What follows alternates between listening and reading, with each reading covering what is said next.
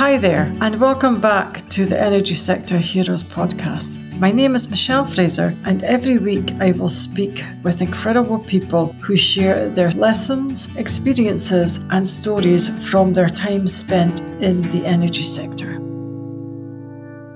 Hi there, and welcome back to the Energy Sector Heroes podcast. My name is Michelle Fraser, and every week I will speak with incredible people who will share their lessons, experiences, and stories from their time spent in the energy sector.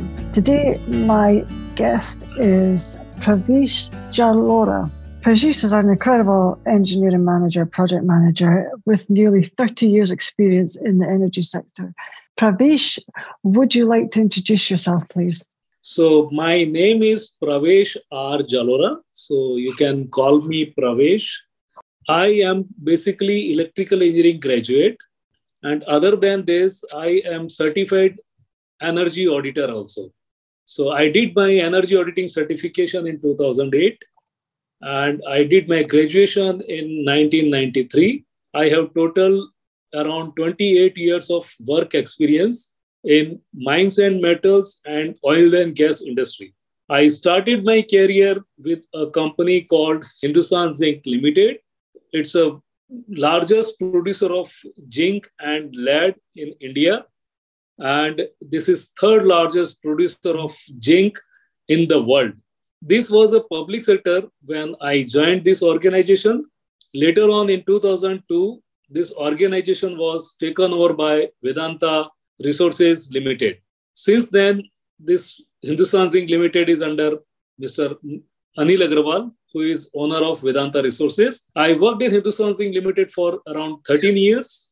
And then I joined a very large multinational organization in India. It's a basically construction company, Larsen & Toubro. Here, my transition from mines and metals to oil and gas industry took place. In Hindustan Zinc Limited, I was associated with many projects. I was associated with zinc expansion project. I was associated with lead expansion project. And then I was associated with the commissioning of 77 megawatt power plant. In Larsen & Toubro, I started working in offshore industry. I handled largest pipeline projects of India, ever heated pipeline projects of India. It's around 600 kilometers pipeline called from Badme to Salaya. This pipeline was designed for 150,000 BOPD, barrel of oil per day. It was basically a crude line of 24 inch and we had a gas line of 8 inch. This gas line was there to charge the gas turbines. So we were generating power from the gas crude has. Other than this, I handled offshore projects like MHNRD, which is for ONGC, Oil and Natural Gas Corporation, India. This location of this project is Mumbai High North. So it is in, I would say, that Arabian Sea. This project consists of 4 valid platforms. These all 4 valid platforms were unmanned.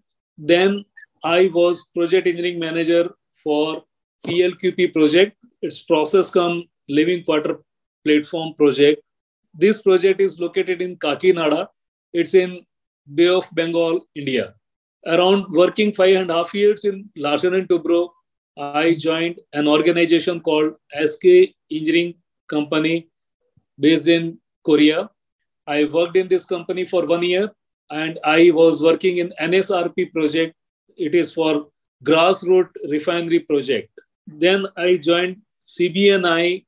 CBNI is Chicago Bridge and Iron. This company, I worked with FFSKI, hydrocarbon complex project. And then I worked in a mega project like Mozambique LNG. And because of, insurgency attack, this project was suspended. And we are expecting this project to restart somewhere around next year, Q2. After Mozambique LNG, I right now working as a project engineering manager for ADNOC Fujairah LNG. This plant is rated capacity for 4.8 MMTPA. Okay, so this is the brief introduction of my and I handled various responsibility in my career. I was project manager, and then in some of the project, I am working as a project engineering manager. In feed project, I am working as a project manager and project engineering manager too. So how did you get started off in the energy sector? Okay, energy sector is a very, very wide field. Yeah, okay, I know. so energy sector consists of power, oil and gas, and anything which produces the energy. So you can call renewable energy is also a part of energy sector. So nowadays, solar plant, windmills are one of the big sector which are people working on it. And we are generating a lot of power from windmill and solar plants. So energy sector is the basic requirement for any industrial development. Mm-hmm. I started working in energy sector in oil and gas 15 years back. Yeah, but when I was working in mines and metals also, being an electrical engineer, we need to deal with energy all the time. So we are controlling the power, and I worked in power sector as well. I worked in power plants. So how did you get started? Did you go to university? What was your first job? And who inspired you to go into the oil and gas or energy sector? Okay. So basically, of course, energy is, as I said, energy is a prime requirement for development of any industry, and I would say human being. Okay, without energy, we cannot live. Mm-hmm. We have to have power. We have to have oil and gas. Okay, so power is very much essential part to drive the motors and to lighten the houses and roads. And then oil and gas is also play a very big role in industrial development. Without oil and gas and power, you cannot live. So energy sector all in all is very demanding, and this is why I was always wanting to work in energy sector only. Mm-hmm. And being an electrical engineer, I am very attached to the power sector and oil and gas industries. Okay. Who was your role model during your career, and why did you find them inspirational? My role model during my career is none other than my boss. Okay, so I have Rajendra R.P. Bindra in Gurgaon. He is always my role model. He has very unique leadership style. He is very cooperative, and he is very clear what he wants. And another role model is Filippo Di Pace. He is CEO of CC7 Europe. Mm-hmm. He has fantastic knowledge of contract. So since we are working in EPC company, especially oil and gas, so knowledge of contract makes a lot of difference in success of the organization. So we need to know the contractual requirement, and we need to know how we can create a win-win situation for the client and for the contractor. So both are my role model in this energy sector. Okay. Did you have any mentors during your career? And what was the most important thing that they taught you? Yeah, I have mentor in my career. I worked under one of the great mentor called R.K. Bansal, who was in Hindustan Zinc Limited and who taught me the management styles.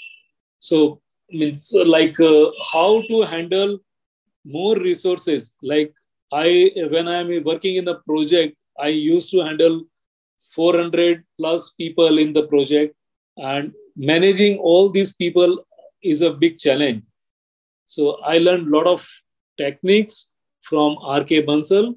He is very, I would say, commanding, and he always said that if you want anything from the team, you need to first mix with the team. And here he used to share one story of football match, that when you are working in a project, treat project like a football match. Okay, in football match, the captain of the team also play the game.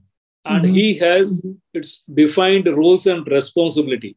So you should know the roles and responsibility of yours and the team as well. Okay. Collaborate with the team, and many a times we need to cover the team as well. Means like every team members are unique and they have unique potential.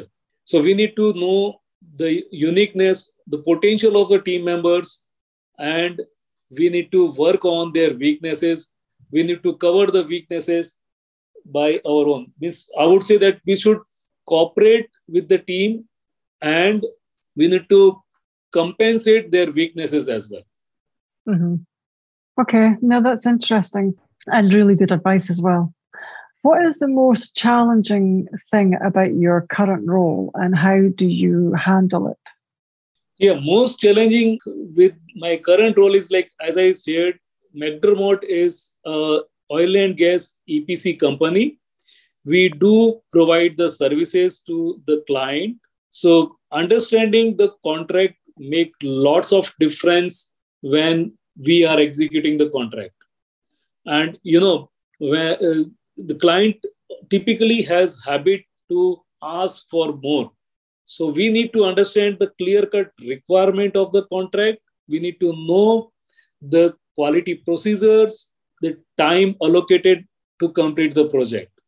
So when we are working in any of the project, we should avoid the scope creeping so that we can maintain the timeline of the project, and we should clearly define the roles and responsibility of the team members. We should have skilled resources to deliver quality product. So many a times, when we are working in a contract, there are some different requirement arises. So we need to either politely refuse the requirement or we can ask client for change order. Though it is very difficult to get the change orders from the client, but when we have the strong basis of the changes and if we are able to convince the client that if we implement these changes, now this will have good result in favor of client itself. So the basic challenge in executing all the project is we need to understand the requirement and manage the stakeholder of the project accordingly. In my recent career, I would suggest that I'm executing a project with ADNOC Fusera LNG. In this project, the contract has a lot of gray areas. So what we did is, at the initial stage of the project, we sit down with the company, ADNOC, and we said that, guys, these are the gray areas and this is how we need to address these gray areas. So finally, I would say that more than 95% of the issues were resolved then and there itself, which makes our life easy in executing the project. Did I answer your question? Yes, you did. And it was very interesting. Thank you. Yes, it was very interesting. I can appreciate your answer as well from an engineering point of view, because it is very difficult when you're trying to put through the changes when you're working on a project. It is very difficult. I just wondered, how does your current role compare to your aspirations as a young boy? Did you always want to be an engineer or did you want to do something different? Okay, yeah, it's an interesting question. I would say that, I always wanting to be an engineer and engineering is my passion. Since childhood, I wanted to become an engineer because, in my house, we have so many engineers, and when I see their life as an engineering profession, so I always find, it's a very, I would say, demanding profession. From childhood itself, I wanted to be an engineer. Though in childhood, I was not sure whether I'm going to become electrical engineer or whether I'm going to become a civil engineer or mechanical engineer. But finally, I did my electrical engineering. Eventually, I found that project engineering project management is the most challenging than engineering discipline too. And here you have a lot of roles and responsibilities. You need to integrate the project as a whole. You have to have understanding of the project in total.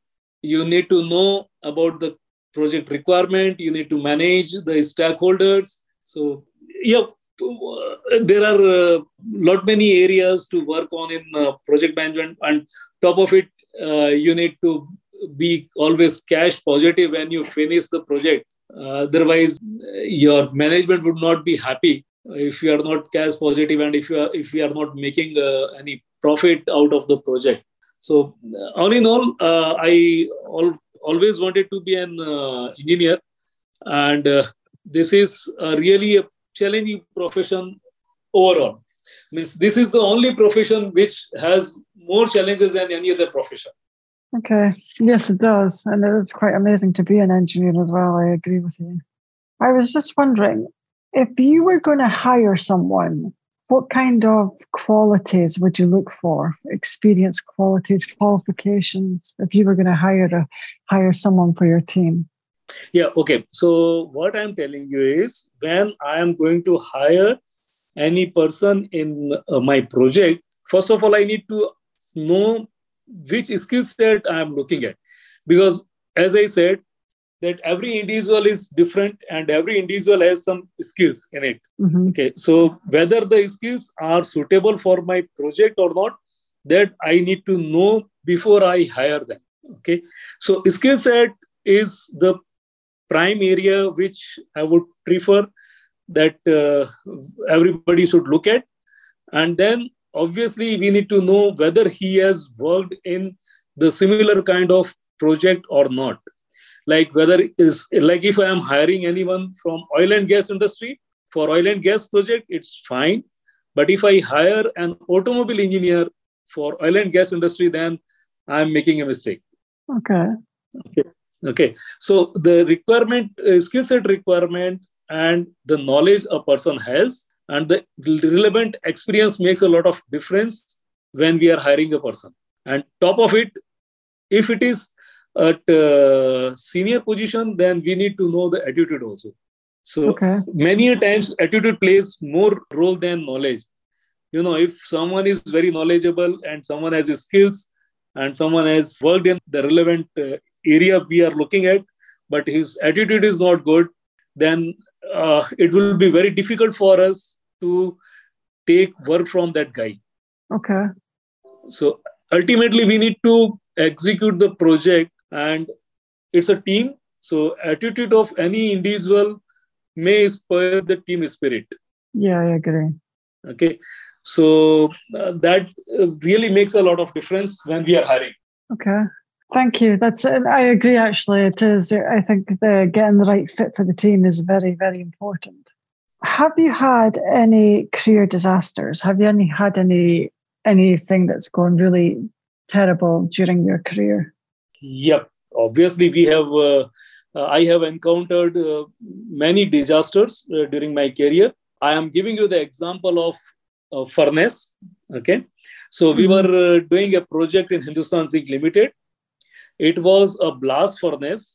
And you know what happened? As usual, our project timeline was short, and we wanted to complete the project within the timeline. And the furnace has refractory lining inside the furnace, right?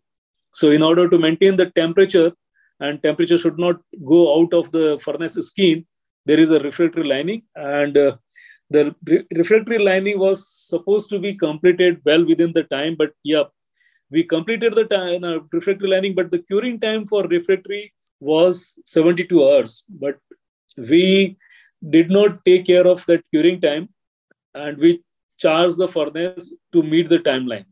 You know what happens? Slowly, refractory lines got damaged, and furnace started heating up.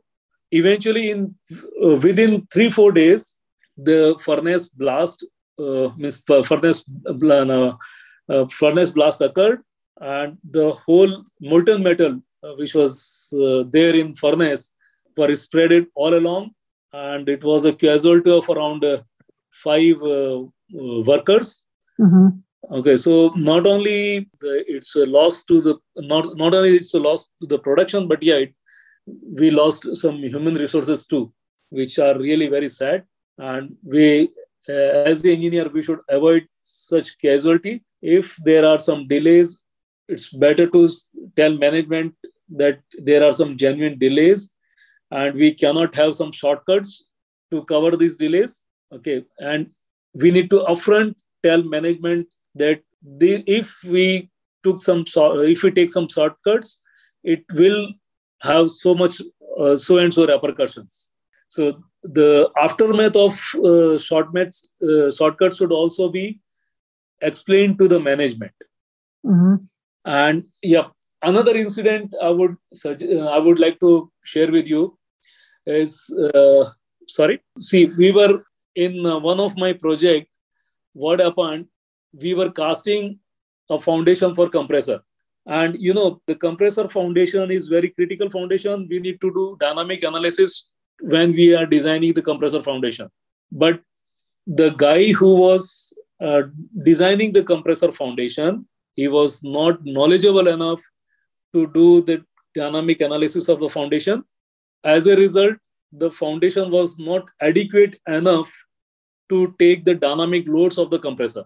And when the compressor was in operation, in 2-3 months' time, the compressor foundation crack occurred, and the client was very upset our quality, and we were asked to analyze what went wrong.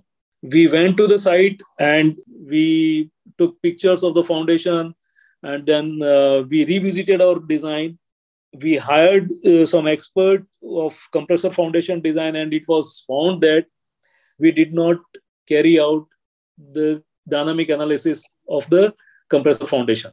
As a result, the rebars which are to be there in foundation for the compression load were not there, and the bonding between the concrete was not adequate enough to hold the foundation together.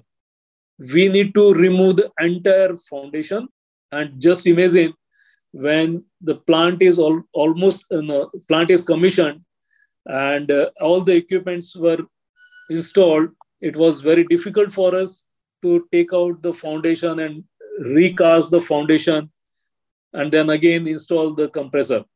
So though we could able to do it, and eventually what happened, we saved the company reputation by doing all these things. But yeah, at some point of time, client may think that we gave this job to so and so contractor, but they did not do well in compressor foundation. So whatever the good work you do for the client is all in vain if you make a mistake.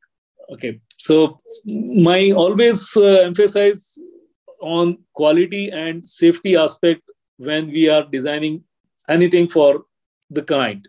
So whatever is there, even if sometimes the quality requirement doesn't specify about the stringent one, but if it is necessary as an engineering consultant and as a contractor, I prefer to take that margins and do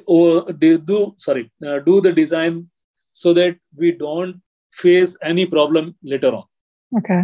I just wondered, you said before that you didn't know what kind of engineer you were going to be, whether you were going to be civil, mechanical, or electrical. What made you decide to become an electrical engineer over all the different disciplines? Okay. In India, I'm not sure whether you are aware about how we take admission in India. Actually, see, what happens in India, we take admission in engineering based on our mark we get in pre-engineering test. Mm-hmm. So we normally conduct, government of India normally conduct a pre-engineering test for getting admission in engineering. And based on the score and the rank you get in pre-engineering test, your college and your branch is decided. So as I said, I was not fascinating about any of the branch I could get. But yes, electrical engineering found to be more logical and more, I would say, analytical branch than mechanical and civil. So, and since I graduated in 28 years back and I took admission 32 years back, it was a 4-year degree program. So 32 years back, there was always a demand of electrical engineering more than mechanical and civil engineering. Mm-hmm. So based on the rank and demand, and by choice, I became an electrical engineer. Okay. I always find it fascinating why people choose their discipline. So thank you very much. What is your most challenging thing about your current role? We are working in project management field, and project management field is always challenging. Always means every day you have lots of challenges because team size is big. You need to handle more than 300, 400 people. So handling people itself is a challenge. Many a times, there are some confrontation in the team. Many a times there are some confrontation with client, with vendors, with other stakeholder of the project. Solving those confrontation and getting to the resolution is also very challenging. I used to say my peers and my colleagues that in project management, when you come in the morning, you have lots and lots of on your table. And despite a lot of hard work and dedication, when you go back to home, you find that your challenges are more than what you found in morning. So means issues and challenges never gets over when you are in project management role and project engineering role. Sometimes, would say that managing vendors also is a very big challenge. Okay. Because we cannot produce or manufacture everything in our shop. We have to have our vendors, our suppliers to complete the project, and the suppliers have their own priorities. They may have some different priorities than our project priorities. So then we need to convince the supplier, and we need to talk to suppliers on regular basis and support them so that they don't fall back in their plan. Thank you. I have another question. What makes a good leader, and what is your philosophy for managing your team? The best way of managing the team is, first of all, we need to know each and every individual, their potentials, their skills, their gaps. So when we know their potentials and their skills, we can assign the work as per the skills and potential they have. And wherever they have some gaps, we need to complement to the team members. Okay. Sometimes it may have a case that you means as an individual, I know more than my team member, and my team member may not be expert enough in that particular area. So in that case, it's better to compliment rather than criticizing guy you even don't know what you are doing. So complementing each other is most important. And then second, which I prefer, trust team. So if we have trust on the team members, we understand their personal and professional problem, we can easily overcome many interpersonal issues with the team members. And ultimately, we all are human beings. Okay, so we have emotions. We know how to manage the soul. So we need to have trust. We need to complement each other. That's really good advice. Thank you. What is your zone genius? What are you really good at? I'm technically very good. I know my subject very well. I have good techno-commercial understanding. I can manage a team more than even 500 people. I have managed the client. I have managed PMC. I have managed even licensor. Okay. So the best quality, which I would say that I am very inclusive to. I normally involve each and every stakeholder of the project for the common goal, for the success of the project. And for me, success is not, it's a success of contractor. This is the success of contractor and the client too. Because, if as a contractor, if I'm successful, but as a client, if my client is not getting output or not getting benefit from the project, then I will not be able to get repeat order, and I am putting my reputation of the organization on stake. So I generally involve every team members in the project task to achieve the common goal. And common goal is success of the project. Success of the project is not only for contractor, it's for client also. So client should also get benefit out of the project. See, the project for which the purpose of the project should be made for client and contractor too. Mm-hmm. Okay. So I would say that, yeah, if you ask me about the skills, the most important skill, I would say that I'm very honest, and yeah, I work hard to achieve the goals, and I'm very inclusive, and I take all the team members along to get the success. Thank you. You sound like an amazing boss, by the way. I just have to say that. I'm pretty sure that your colleagues would be very blessed to have you as a manager. I just want. Yes, this is true, Michelle. You are right. Means like when I have a record in my organization that not only current organization colleagues and juniors, my previous organization and colleagues, juniors also wanted to work with me even now also. Yeah, so I normally wanted to be a role model for my peers, for my seniors, and for my juniors also. It sounds like you're doing a really good job of that. Yeah, thank you so much. Yeah. Who do you depend on the most in your work? Okay, most depend in my work, actually, project control. So there is another discipline when we are executing the project. So project control is another area which are normally working as the ears and eyes of the project. They tell us how the project is being executed, where we are heading, where are the gaps, and how we need to catch up the project requirements. So my dependency would always be on project control when I am executing the project. And they really very helpful, and based on their based on their, I would say that finding, I do analysis, and I normally take action to correct if we are going wrong. So I'm just giving you the example, like if I'm lagging in my schedule, okay, if some of the activities are not being executed as planned.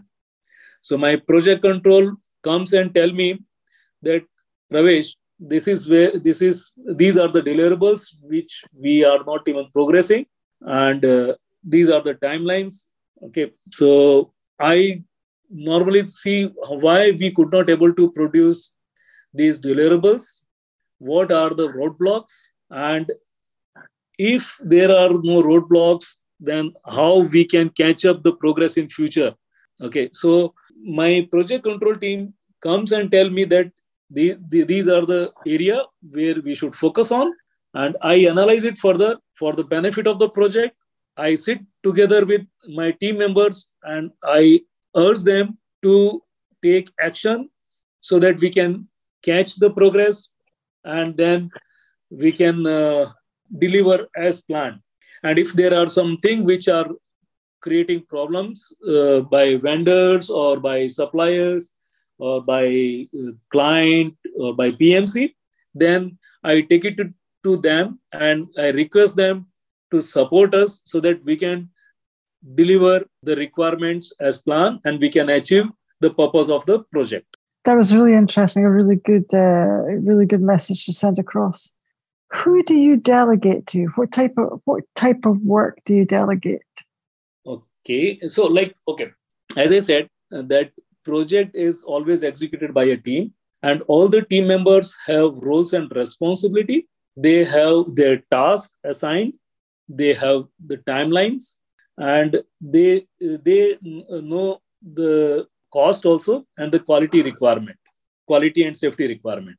So we need to delegate the project activities to the disciplines, okay, so that they can start working on deliverables and deliver as planned.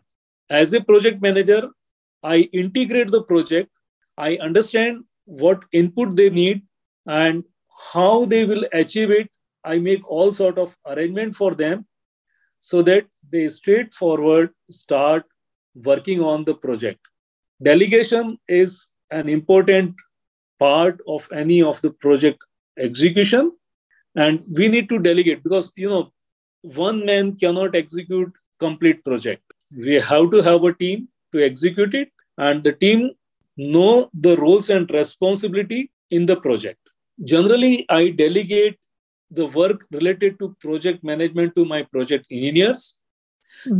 Say, I'm telling you, like we have normally when we are executing the EPC project, we have engineering discipline.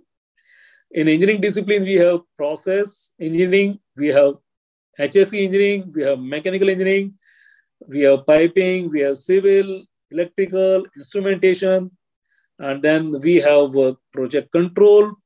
We have quality people to manage the quality. We have inspection. We have suppliers. Okay, so we need to delegate the activities, and as per the roles, we need to assign a project engineer for day-to-day activities. For small project, yes, one project engineering manager or one project manager can solve the issues of the team members directly. But when we are handling big project or mega project, if everybody comes to me, then probably 24 hours will not be enough for me in a day. Okay, so we delegate the engineering discipline to project engineer. We have a project engineer for managing the suppliers. We have a project engineer for managing the subcontractors. We have project engineer for managing the pre-commissioning and commissioning activities. We have project engineer for managing discipline specific needs. Okay, and sometimes we need to have a project engineer to manage the contract as well. Did I answer your question? You did, and it was really good. It was actually really informative, actually, because you went through all the different roles of everybody and how you would delegate them. So it was quite a really good answer, actually. So thank you very much. I was just thinking of another question. As we were saying before, that you work for an EPC, I just wondered if you could tell me, in your opinion, what the differences are between working for the EPC design company and the client, because there must be a lot of big differences, because I have worked for the client and EPC contractors before, and there is a big difference. What differences do you find there is? Yeah, must be a big difference. Yes, it's a very big difference, Michelle. You rightly pointed out that there are very big difference when we are working for the contractor and when we are working for the client. As I said, I started my career with Hindustan Zinc Limited, and Hindustan Zinc Limited is a basically client company. So we normally, when I was in Hindustan Zinc Limited, we used to assign or award a contract to a contractor to execute the project for us. Okay. Whereas when we are working as a contractor, we have a contract documents and we execute the project as per the contract document requirement. The very big difference between the client and EPC company is like client want a project and client financially, when client is coming up with the project, they normally analyze the NPV, IRR, and return on investment for any project. So they do financial analysis before they coming up with the project. So when they have award any project to the contractor, their prime motto is how they can get their return on investment as soon as possible. So they always have pressing targets because they wanted to start the production as soon as possible. Because for them, bread and butter is not a project. Bread and butter is producing anything. It may be producing oil and gas, it may be producing mines, it may be producing metal. Hardly makes difference. So if oil and gas operator, like I'm giving you the example of Total, if Total is coming up with any of the project, he will always think to complete the project as soon as possible so that whatever the money he has borrowed from any lenders, he can pay them back, number one. And first of all, he can start the production as soon as possible. So if he has a timeline to complete any project in 6 years, that means that project has to be completed in 6 years. So that from 6th year day, one day, he should be in a position to start the production, and he should be in a position to sell oil and gas to the customers so that he can start earning the revenue. Okay, so till 6th year, the client is spending money without getting any returns. Okay. On the contrary, if any contractor who is executing the project, he starts getting the money from probably as per payment terms, let us assume that from 6th month of the project start. Okay. So for the contractor, executing contract is the bread and butter for him, and he makes or lose the money in executing of the contract. Whereas operator or client, they start earning the money once the project is finished, number one, and they start selling the oil and gas to the consumer. Okay, so this is the first difference, major difference, number one. Number two, risk taken by operator is always more than risk of the contractor, because contractor risk is always limited to LD, is liquidated damages. Okay, so LD is generally 5% to 7.5% of the contract value. So to the maximum, he can get LD if he has quoted adequately, then he will not lose money in the contract. Yes, if some contractor do aggressive bidding and get the project, and then later on they start facing the problem in executing the project, then many contractors may make losses. But if they do so, then probably they are not financially sustainable. Okay, so financially sustainable is always a prime for any of the company. So the risk is always limited in executing the contract by the contractor, but risk involved by the operator is more for the operator than for the client. Sorry, risk involved is more for client than the contractor. And one more important point which I would like to highlight here is like environmental clearances. Nowadays, everyone is very keen and serious on the environmental clearances, and they don't want to, any government or any public or any operator will not prefer to damage the environment. They wanted to build a project which is environmental safe as well. So in case and during operation, if operator makes some little mistakes, and if that mistake creates some environmental issue, that may even shut the operation of the complete plant. You may hear that 5-6 years back, I don't remember exactly which year it happened, British Petroleum oil was leaked in North Sea.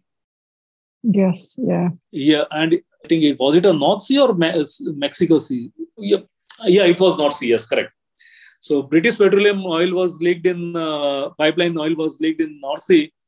And due to this, British Petroleum, I think $40 billion penalty was imposed on British Petroleum, which was very huge.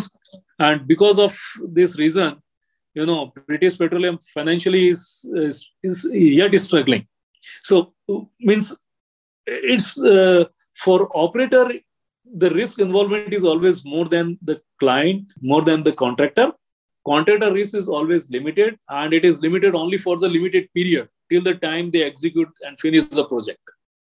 Whereas the risk for operator is till the time they operate and they produce oil and gas. Okay. Am I clear? Yes, you are. Yes, you are very clear. But even the type of work that you do in an EPC contractor compared to the type of work that you do as when you're working for the client, it's quite different as well, because when you work for the EPC contractor, you're more doing the design. It's more design Correct. work that you're, yeah. One of my final questions is, if you could turn back time, would you change anything? Would you do anything differently? Yes, I would do something differently. If I turn back time, I would say that I would love to execute the project differently than how I have executed them before. I'm giving you the examples because many times it becomes easy to explain with the examples. Apart from the catastrophe which I shared with you for compressor foundation and furnace, I would like to share other examples. Okay, like first of all, when we execute the project, we need to identify the gray area of the contract very clearly. Every contract has some gray area. No contract is perfect in the world, but we as a contractor and as a client, we need to understand the sanctity of the gray area, and we need to address those gray area at the beginning of the project. I'm giving you the example of Mozambique LNG. Mm-hmm. When I was executing the Mozambique LNG as a project engineering manager from McDermott, the Mozambique LNG is being executed by 3 contractors. One is CBNI, which is now McDermott, and then Chioda Corporation, and then Saipem. Saipem is the leader in this project, and Saipem is having 75% of the contract value stake. And CBNI is having close to 24.5%, and then balance 5.5% with Chioda Corporation. When we started this project, I told my counterpart in Saipem, not once, twice and thrice, that guys, it's better if we go back and tell Anadarko. Anadarko was, if you recall, this Mozambique LNG was originally with Anadarko. And then Anadarko sold its, I would say, stake to Occidental. Then Occidental became the owner of the Anadarko. And then Occidental eventually sold the stake to Total for Mozambique. Okay, so that time Anadarko was owner of the project. And I told them that Mozambique is a very terrorist-prone area, and terrorist attack can occur at any point of time. So, why don't we go with modularization design than stick built? Michelle, if you understand modularized and stick built, or should I explain it a bit? You can explain it, but I understand it. But if you can explain it, that would be great. So, you know what? In a stick built design, we normally construct everything at site. We don't do any pre-constructed pipe rack or pre-constructed structure or pre-constructed module and transport it to the site. It's everything will be executed at site. That is how we do in stick built. Means the structural steel will be built based on stick. Means stick by stick, it will be built, right? Whereas in modularized design, what we do is we normally prepare a modular for a section at offshore. Means like probably it's not at site. Module will be fabricated at somewhere around in Far East Asia or India, or sometimes it is in Indonesia, Thailand.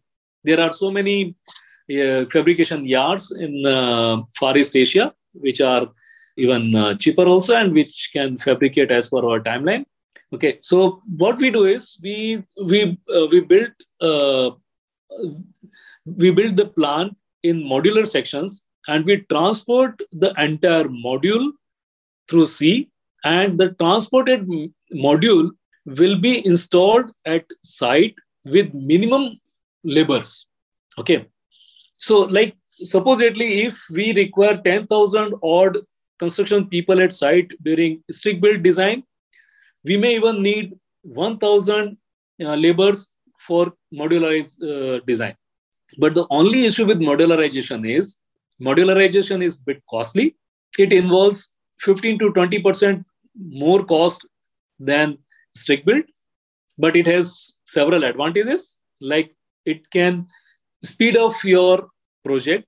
You can complete the project in shorter timeline. It can reduce the cost of fabrication or cost of labor at site, because if you are doing a construction at America, or if you are doing a construction at Australia, where the labor cost is very costly, okay, then it is always better to go with modularization. Okay, fabricate the module at Far East Asian countries and transport it through sea to the site, and in that way you can easily save 15-20% of the cost. So you can nullify the increase of cost, or rather you can even save a cost of EPC project when you are doing modularization in the countries where the labor is costly. I gave the suggestion to SIPEM and team over there, and I requested them, can we approach client and request them to think over it, whether we should go with modularization or stick build. So that time, my suggestion was turned down because of financial reasons, because it is going to increase around 20 to 25% of the EPC cost. But what happened? We completed the project. We started the project and we completed around 75% of our engineering. We procured long lead items and we procured critical equipments as well. And in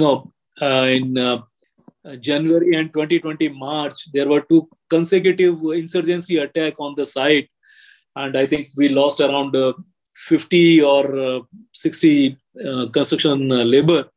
Eventually, this project is suspended for more. It will be suspended for more than 2 years, because now it is heard that we will be starting this project again in Q2 next year. Okay. So somewhere around May, June next year, we will start this project again. But the fact is, had we taken this decision that time, probably we would have not encounter such issues now, and we could have been in a position to complete the project well within the time. Thank you very much. That was really good insight. It was a really good answer, actually. Thank you very much. That's all the questions I have today. I would like to thank Pravesh for your time. That brings us to the end of another episode. Thank you for listening, and see you next week.